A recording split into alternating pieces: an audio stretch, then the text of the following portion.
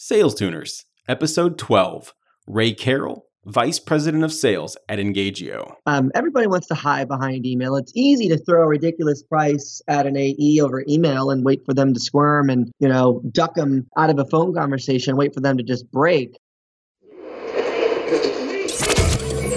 This is Sales Tuners with Jim Brown, the only weekly show where we talk about the behaviors, attitudes, and techniques that get sales reps and entrepreneurs to grow their revenue from $1 million to more than $10 million in just 2 years. All I do is win, win, win, no matter what.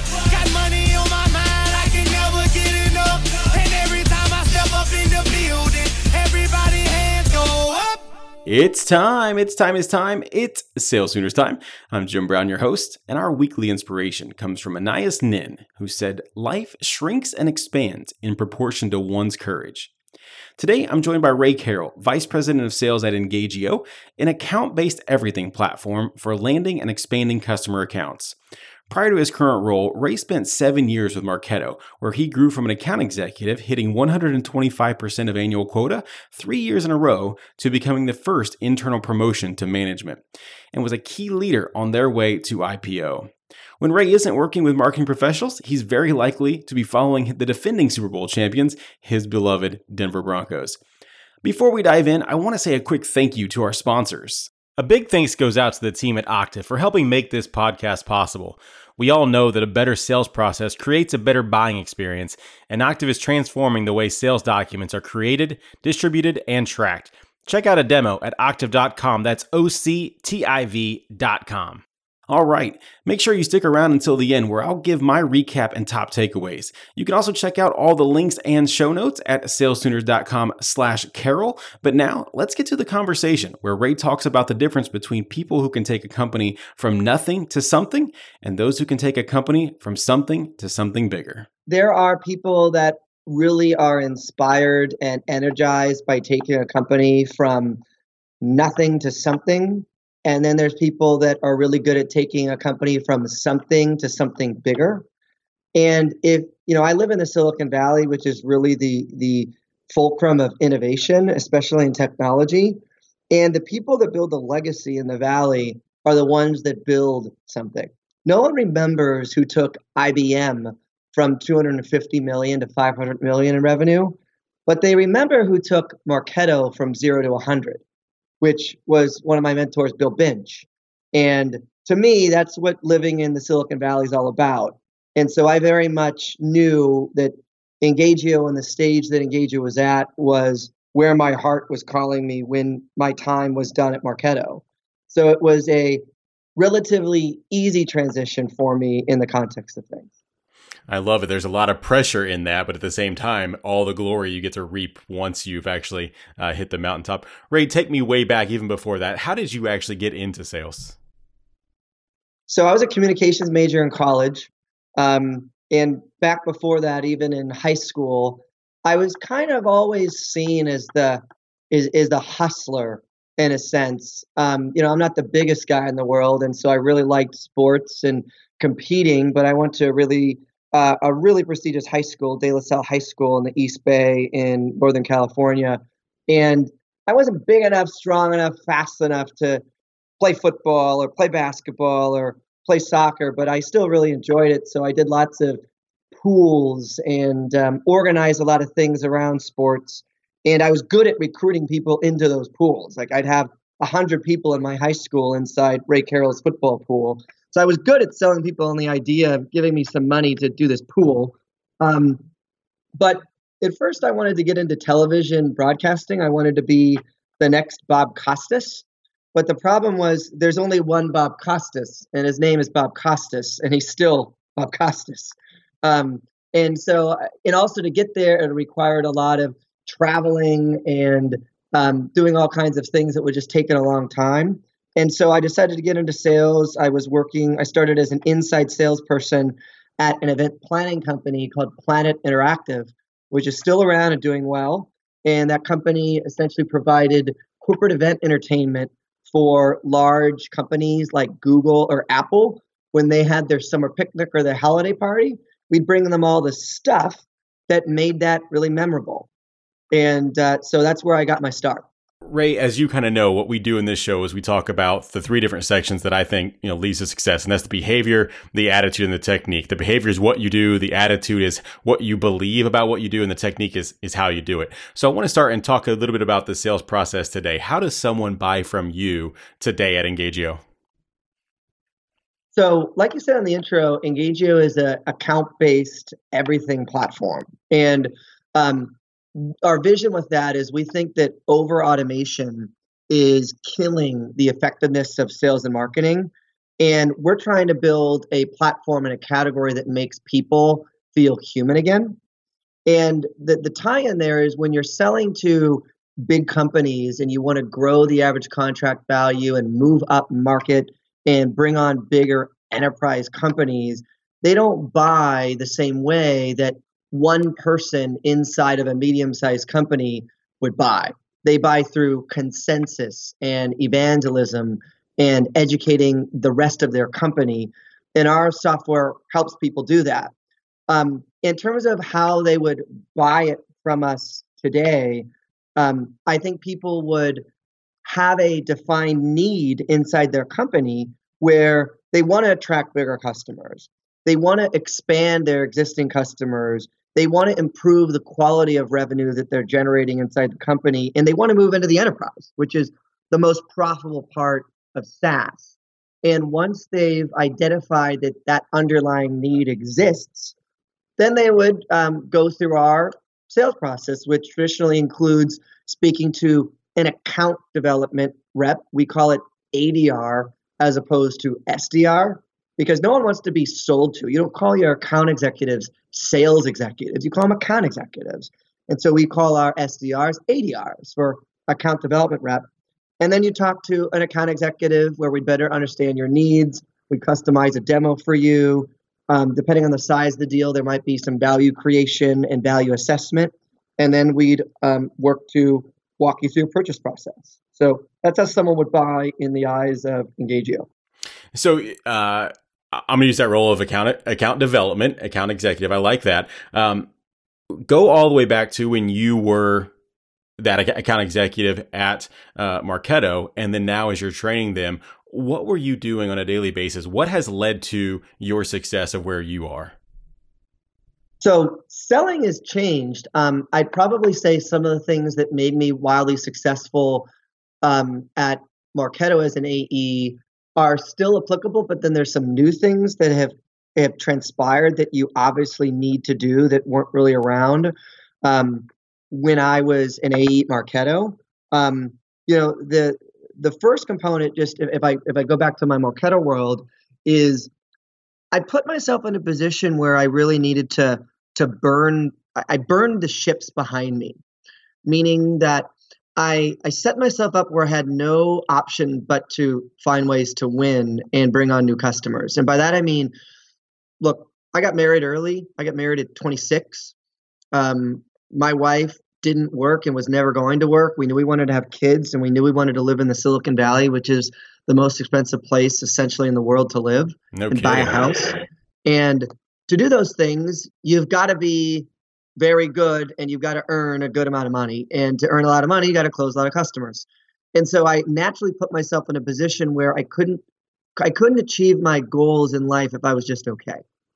And so, that naturally just forced me to raise the bar in essentially everything that I did. And so it was just a mindset thing where good enough wasn't good enough.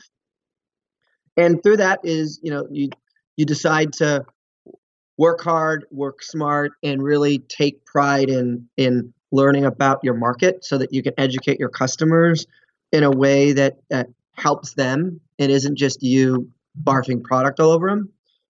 The one thing that I didn't do back then that I would really encourage people to do today is if people can't find you, they can't learn from you, and they can't decide to buy from you in a sense. And so where I'm going with that is I think that social media and your ability to get yourself out there with ideas and value that matter is really important.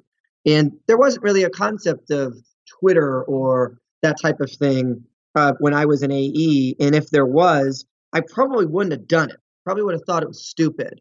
And the thing about social media is it's a long tail type investment of your time. It takes years to develop credibility with your market and your category, and you have to be willing to put in the time. But once you do, your rewards are multiplied. And so if I was an early SDR or AE, I would invest the time there. Like, someone that's a friend of mine that I really like, kind of the coaching he gives his even ADR teams, is Matt Amundsen, who is the VP of Sales Development and Field Marketing at Everstring. And one thing I really like about his organization is he's got a lot of his ADRs on social, just kind of interacting. And even though they may not have millions or hundreds of followers yet, they're trying to give value. And I bet a lot of those people do over time. So I would be doing that early if I was doing it all over again. So I want to unpack that a little bit. You talked about, it could take years, right? 3-4 years to build that following. I've got to hit quota today, Ray. How am I able to do that today? What would you be doing on a daily basis today? So you just commit to it and know that it's a long-term play. Commit 10 minutes a day, whenever you want. Maybe it's on your subway ride into the office as part of your morning routine or right before you go to bed. Commit to it 10 minutes a day. It's like blogging. If you start a blog, no one's going to know about it or they're going to read it. But if you keep doing it and you write good stuff, eventually people will find it. And I would say the same thing applies to social media interaction. And I've read some posts before that you've written, drop the social prefix. It's just selling. What do you mean by that?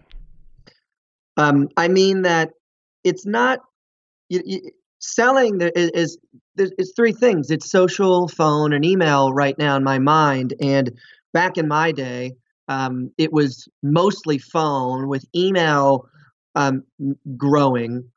And right now it's probably 40% phone, 45% email, and 15% social. And the social's growing.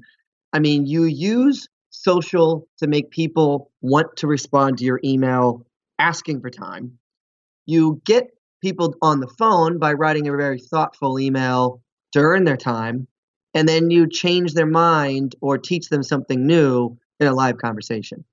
All three of those are a component of the modern seller. Got it. And Ray, so in a similar context, I've heard you say, well, you just said 40% of the time is on the phone, but you've also said you don't pick up the phone anymore. A lot of people don't pick up the phone anymore. So how do your ADRs today open up new relationships? What's that look like? I'd say that it's a combination. It's really the flow. It's social, email, phone. I mean, don't get me wrong. We're still making phone calls and looking to connect with as many people as possible. But I found, especially in the Silicon Valley or the tech hubs of New York City, Boston, Austin, Seattle, and especially when you're selling to the early adopters, which just so happens to be tech, a lot of those companies don't even have phones on their desk. We don't even have phones at our desk. When we make calls, we're going to make them through a soft phone or something like that. But you have to leverage the research that you've done on people that you can find on the internet, on their Facebook, Twitter, Snapchat, whatever, to open up a door in the first place. And so I'm encouraging my teams to genuinely look to get to know people, whether that's through research in an email or interaction on social and then an email, in conjunction with the phone call. You can't get away with not calling people, but unless you're selling to warehouse owners in Cincinnati, Ohio, you probably have to get to them through another initial medium of phone before you can maximize your phone time. Got it. And I know I've also seen you tweet about, the best sales reps, they can find ways to turn email into a phone call and knowing when to do that. What do you mean by that, Ray? How does that work? So there's a lot of reps that get caught up in email selling or email negotiation. And so I've got a line that I talk to my team about, a Rayism, as we call them. If you're negotiating over email, you've already lost the negotiation. Everybody wants to hide behind email. It's easy to throw a ridiculous price at an AE over email and wait for them to squirm and, duck them out of a phone conversation, wait for them to just break. So you get an email that has objections or concern around pricing, and you turn that into a phone conversation. And you do that by asking questions that they can't answer over email. It would take them 10 minutes to write an email. So they'd rather just talk about it. And so really good reps look for opportunities for ways to turn emails into phone calls. And that's, an area of coaching that I try to apply to. It's almost like if an email comes into one of my ADRs or AEs, your first instinct, because you've got their attention, they're communicating with you. How can I turn this into a phone call as opposed to an email back and forth? So many places I want to go with that, but I'm going to stick with kind of a theme you just talked about, the idea of going dark, right? So someone lobs an objection over the wall to you, or they throw out a ridiculous price because, as you said, it's very easy to hide behind email. But let's actually go to the point where they have gone dark. How do you re-engage them when they've lobbed something crazy over to you, but now they won't respond to your proposal, whether it's a phone call, email, just no response? How do you get them back engaged in the conversation? Think outside the box. So if you are trying to get in touch with them over phone or email, go into your toolkit and try other ways of communication. Let's be real. There's a lot of technologies out there that are really focused on what I call robo-spam, which is killing email, which is just I put you on a robo-spam email track. I blast you with email until you respond or unsubscribe or, tell me to go away. And that isn't a really effective way to communicate. And it's arguably making email less and less effective. And so as a counter to that, what's happening is that people are starting to go into these other social media mediums to actually communicate. Tom Tungus over at Redpoint has an article he wrote around how there's 13 different email inboxes today. If you want to communicate with someone, I can communicate with you, Jim, via phone, email, text, Snapchat, Pinterest, Facebook Messenger, Facebook, LinkedIn InMail. You get the idea. And so there's all these different ways to communicate. When someone goes dark, find their communication vice. If you were to look at me, my vice would probably be take an interest in what I'm talking about on Twitter, genuinely reach out a week later with something that you learned or had an interest in, and then get me re-engaged that way. So if two doors shut, don't keep banging on that door. Look at different ways to recapture that person's attention and do it in a way that's genuinely valuable and not annoying. If I see that I'm on a robo-spam trap, which I can tell by hovering over the links of an email, if you send me an email, you immediately get a block sender. I never see an email from you again. Wow. After just one of those, huh? If it's clear that it wasn't personalized and this email could have been sent to a million other people, yes. Got it. I want people that actually care about who I am. If you care, if you're not going to take an interest in me, I'm not going to take an interest in you. I don't have the time. Now, I think in the marketing technology space, that's easier. A lot of us put a lot of information out there on our LinkedIn. We put a lot of information out there on our Twitter. We have this presence online. But if you are selling into an industry where, you're researching your prospects and you're literally finding nothing other than the title on their LinkedIn, there isn't a Twitter, you can't get them on, Facebook or anything. What would you do to personalize that outreach? How would you, or would you just not prospect to them? Very valid point. So look, everybody's got their strengths. I think that a lot of where I've learned and a lot of my strengths lie is really selling in the early adopter area and, marketing and sales. That's my strength. Is a lot of what I'm talking about as valid if you are a direct sales rep selling machine parts to auto dealers? Probably not. So it is more, you're going to have to take more of an old school approach. So it does depend on your industry. So if you're in a very late majority industry where people are very into direct mail or phone, not phone that's old, but that's really the way they communicate, then you got to go with the flow. And you've got to sell to them the way that they're used to selling. So I guess I'm the first to say some of these tactics might not apply if you're selling knives door to door, for sure. Sure. Ray, what do you think is the biggest thing that holds salespeople back from hitting their goals? I would say competition is good. Comparison is the thief of joy.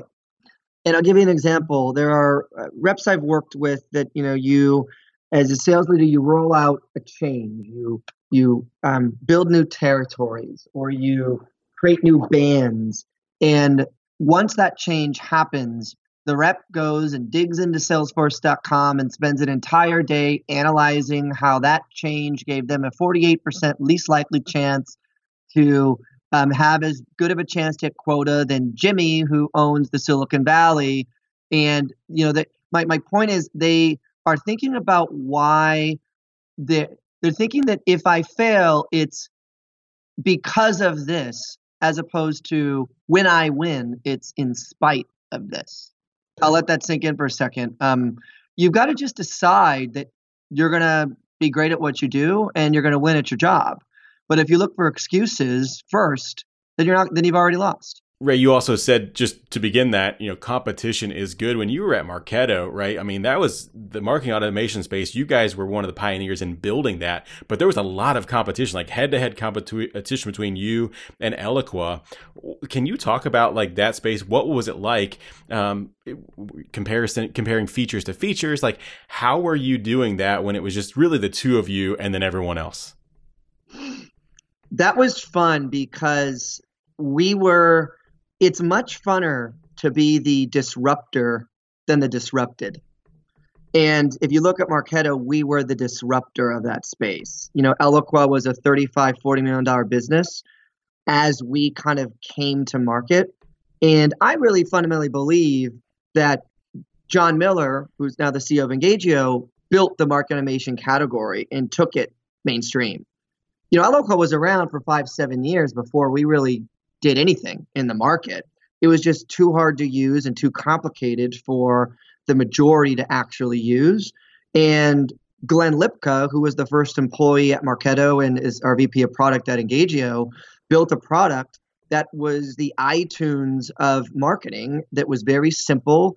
It was simple to use and powerful. And so that was a lot of fun because we had the emerging product that was newer, faster, better in a market that was huge. And Eloqua had to quickly shift, which they did. And they did, I would say, very well as they, went from their UI to like Eloqua 10. But it was fun to compete. What's even funner, actually, is to see some of the early leaders in those companies today at other companies where we don't compete, and we get to laugh about the early market automation wars. Jill Rowley is a friend of mine now, and she was similar to me, a very early AE at Eloqua. And I'm sure there's deals I beat her on deals that she beat me on, that we really pissed each other off on. And now we get to look back and laugh about those times. It's a lot of fun. And, it's great to compete, but do it with class. And that's something we strive to do today at Engagio too. It is a lot of fun hearing that. I remember, so Derek Grant has been on the show, and he used to be at Pardot. And, I was down in the Pardot offices several years ago, and it was almost like they had little football stickers, they put on the helmet, right? And it was just an X through Marketo. And they had taken a client from Marketo. And I say that just because it's fun to compete against each other. And now we can look back and say, wow, now we're selling something else. And those were the days, right? But anyway, just a fun little aside there. I've also read some of your stuff where you talk about, right, the presentation is the performance. What do you mean by that? Well, when you're selling to front office executives, whether it's sales or marketing, they have a unique perspective and interest on the performance because that's what they do all day.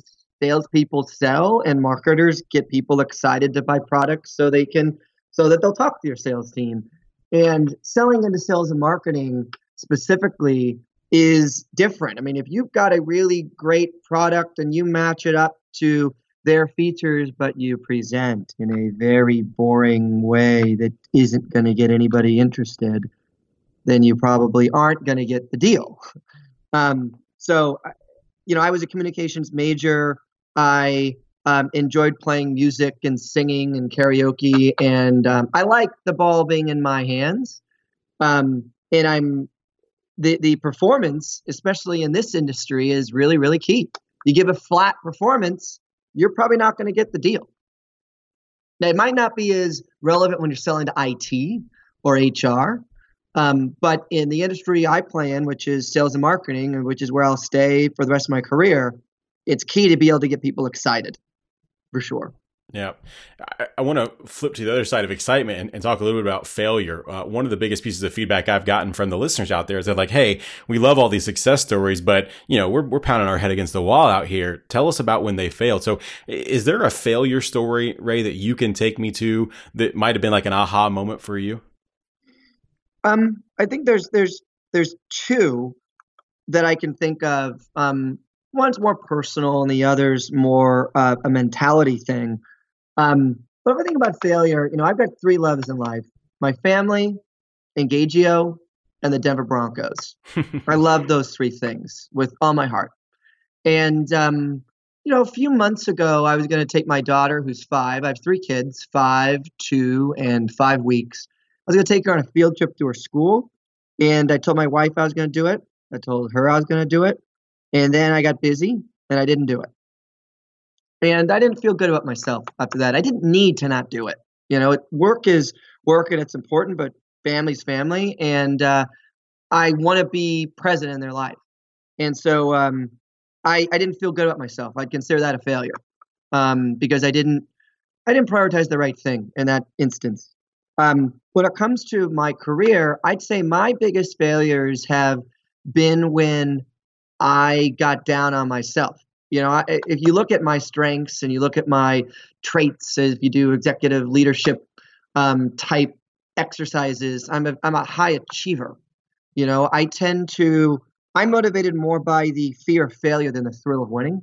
And those types of people are often wired for burnout at a higher percentage. And so there was probably 2 or 3 times during my run at Marketo where kind of just thought I was done. And I started to blame the company more than looking in the mirror that it was me. In a post that I wrote when I left Marketo, which went viral, a lot of people seem to enjoy it, I talked about how a lot of great salespeople blame the company when it actually is them. And fortunately enough, I haven't experienced it, but I know a lot of people that have. When you have a great salesperson, have a couple tough months, you run from the company as opposed to running to your next thing. You sit down at your desk, you turn on your computer, you look around, and you say to yourself, uh-oh, it was me. And that's lucky enough, I haven't had that where I ran from the company and realized I shouldn't have. But I know a lot of people that have, and I was tempted to do that very, very same thing. And the reason I probably didn't was I had great mentors in Bill Binch and Patrick Johnley, who were 2 of my, friends and mentors at Marketo. And they were able to keep my head on straight when I stopped being able to see the forest from the trees. That's really powerful stuff, Ray. I appreciate you sharing that with us. Ray, I'm going to take a quick break. When we come back, it's going to be time for the money round, so you don't go away, and Sales Tuners, you don't go away either. Sales Tuners, Octave has built a sales productivity platform that streamlines the workflow for creating and managing your sales documents. Everything from presentations and quotes to all of your proposals and contracts. They can pull data from your CRM, CPQ, and ERP systems, saving you time and accelerating each sales opportunity. Octave has been around since 2010 and now serves more than 400 organizations. I'm talking global enterprises, guys, like GE and Siemens, national brands like Angie's List and FedEx Office, and even industry innovators like Double Dutch and Lindemood Bell. You've got to check them out. Go to octave.com. That's OCTIV.com to learn more. And hey, during your demo, be sure to tell them you heard about them on the Sales Tuners podcast. We are back, and it is time for the money round. Ray, are you ready for the money round? I am ready as I will ever be. Very good. What's the one thing that has contributed most to your transformation from normal to exceptional? I'd say after each step in your career, think about the next realistic step. So for me, think of hill, mountain, moon, stars. And if you apply that to my career, the hill was management, the mountain was leadership, the moon was building something amazing, and the stars is creating something amazing. And if you look at where I think I characterize myself on the path I'm on, it's really is the moon path, is building an amazing company. And look for your next realistic goal after each step you take. Ray, if you were to start over today in sales, what would you spend the next 30 days doing? Pick a niche that you want to spend the rest of your life with and stick with it. I like selling SaaS to sales and marketing, and I won't ever leave. Which phrase describes you best and why? I love to win or I hate to lose? I'm going to change it. I have a fear of losing more than I enjoy the thrill of winning. I'm scared of being scared. All right, interesting. What's a book that you've read multiple times or always find yourself recommending to others? I'll give you two. I think that you've always got to read How to Win Friends and Influence People once every few years if you're in a front office type role. And then if you're just getting your career started, you're thinking about that you want to move into sales, you're a new grad or you're someone that's done some other things and wants to get into sales, I think Jeffrey Gitomer's The Sales Bible is a really good just mindset book for selling and is applicable to just about any sales role out there. Sales Tuners, if you'd like to check out Ray's suggestion of the Sales Bible or any other book, head over to salestuners.com/book, where you can sign up for a 30-day free trial of Audible and browse their over 150,000 titles. Again, that's salestuners.com/book. Ray, what's the biggest piece of advice that you have for all the Sales Tuners out there grinding today? Well, if you want to grow inside of a company and move your career, whether that's moving from the smaller deals to bigger deals or deals to management to leadership, I'd say my mantra has always been inside of a company, and I think this applied to my run at Marketo, which was don't do anything stupid, don't let your manager down, and don't give up. You do those three things, and you do really good work, you'll grow and accomplish what you want. I'll get you out of here on this one. How could someone find you or connect with you if they wanted to after the show today? I would follow me or check me out on Twitter. I am at RayCarroll55 with 2 R's and 2 L's. And I'm starting to invest a little bit in Snapchat. So you'll find my Snapchat details on there as well to check out. Feel free to shoot me a follow there and look forward to getting to know you. Ray, this has been great. Thank you so much for your time today. All right. Take care, everyone. Such an incredible conversation today with Ray, and I want to get right to my top takeaways. Number one, know the vice. In today's world where people may have 10 to 15 different inboxes, figure out the best way to communicate with your prospect, whether it's email, Snapchat, Twitter, LinkedIn, or phone. Don't just rely on one channel. Number two, be found. If people can't find you online, they can't learn from you. And if they can't learn from you, they can't decide to buy from you. Invest the time in building your social presence to grow your visibility and perceived thought leadership. Number three, comparison is the thief of joy. While competition is good, don't let comparing yourself to others steal your success. Salespeople today spend too much time thinking, if I fail, it's because of this, instead of, when I win, it's in spite of this.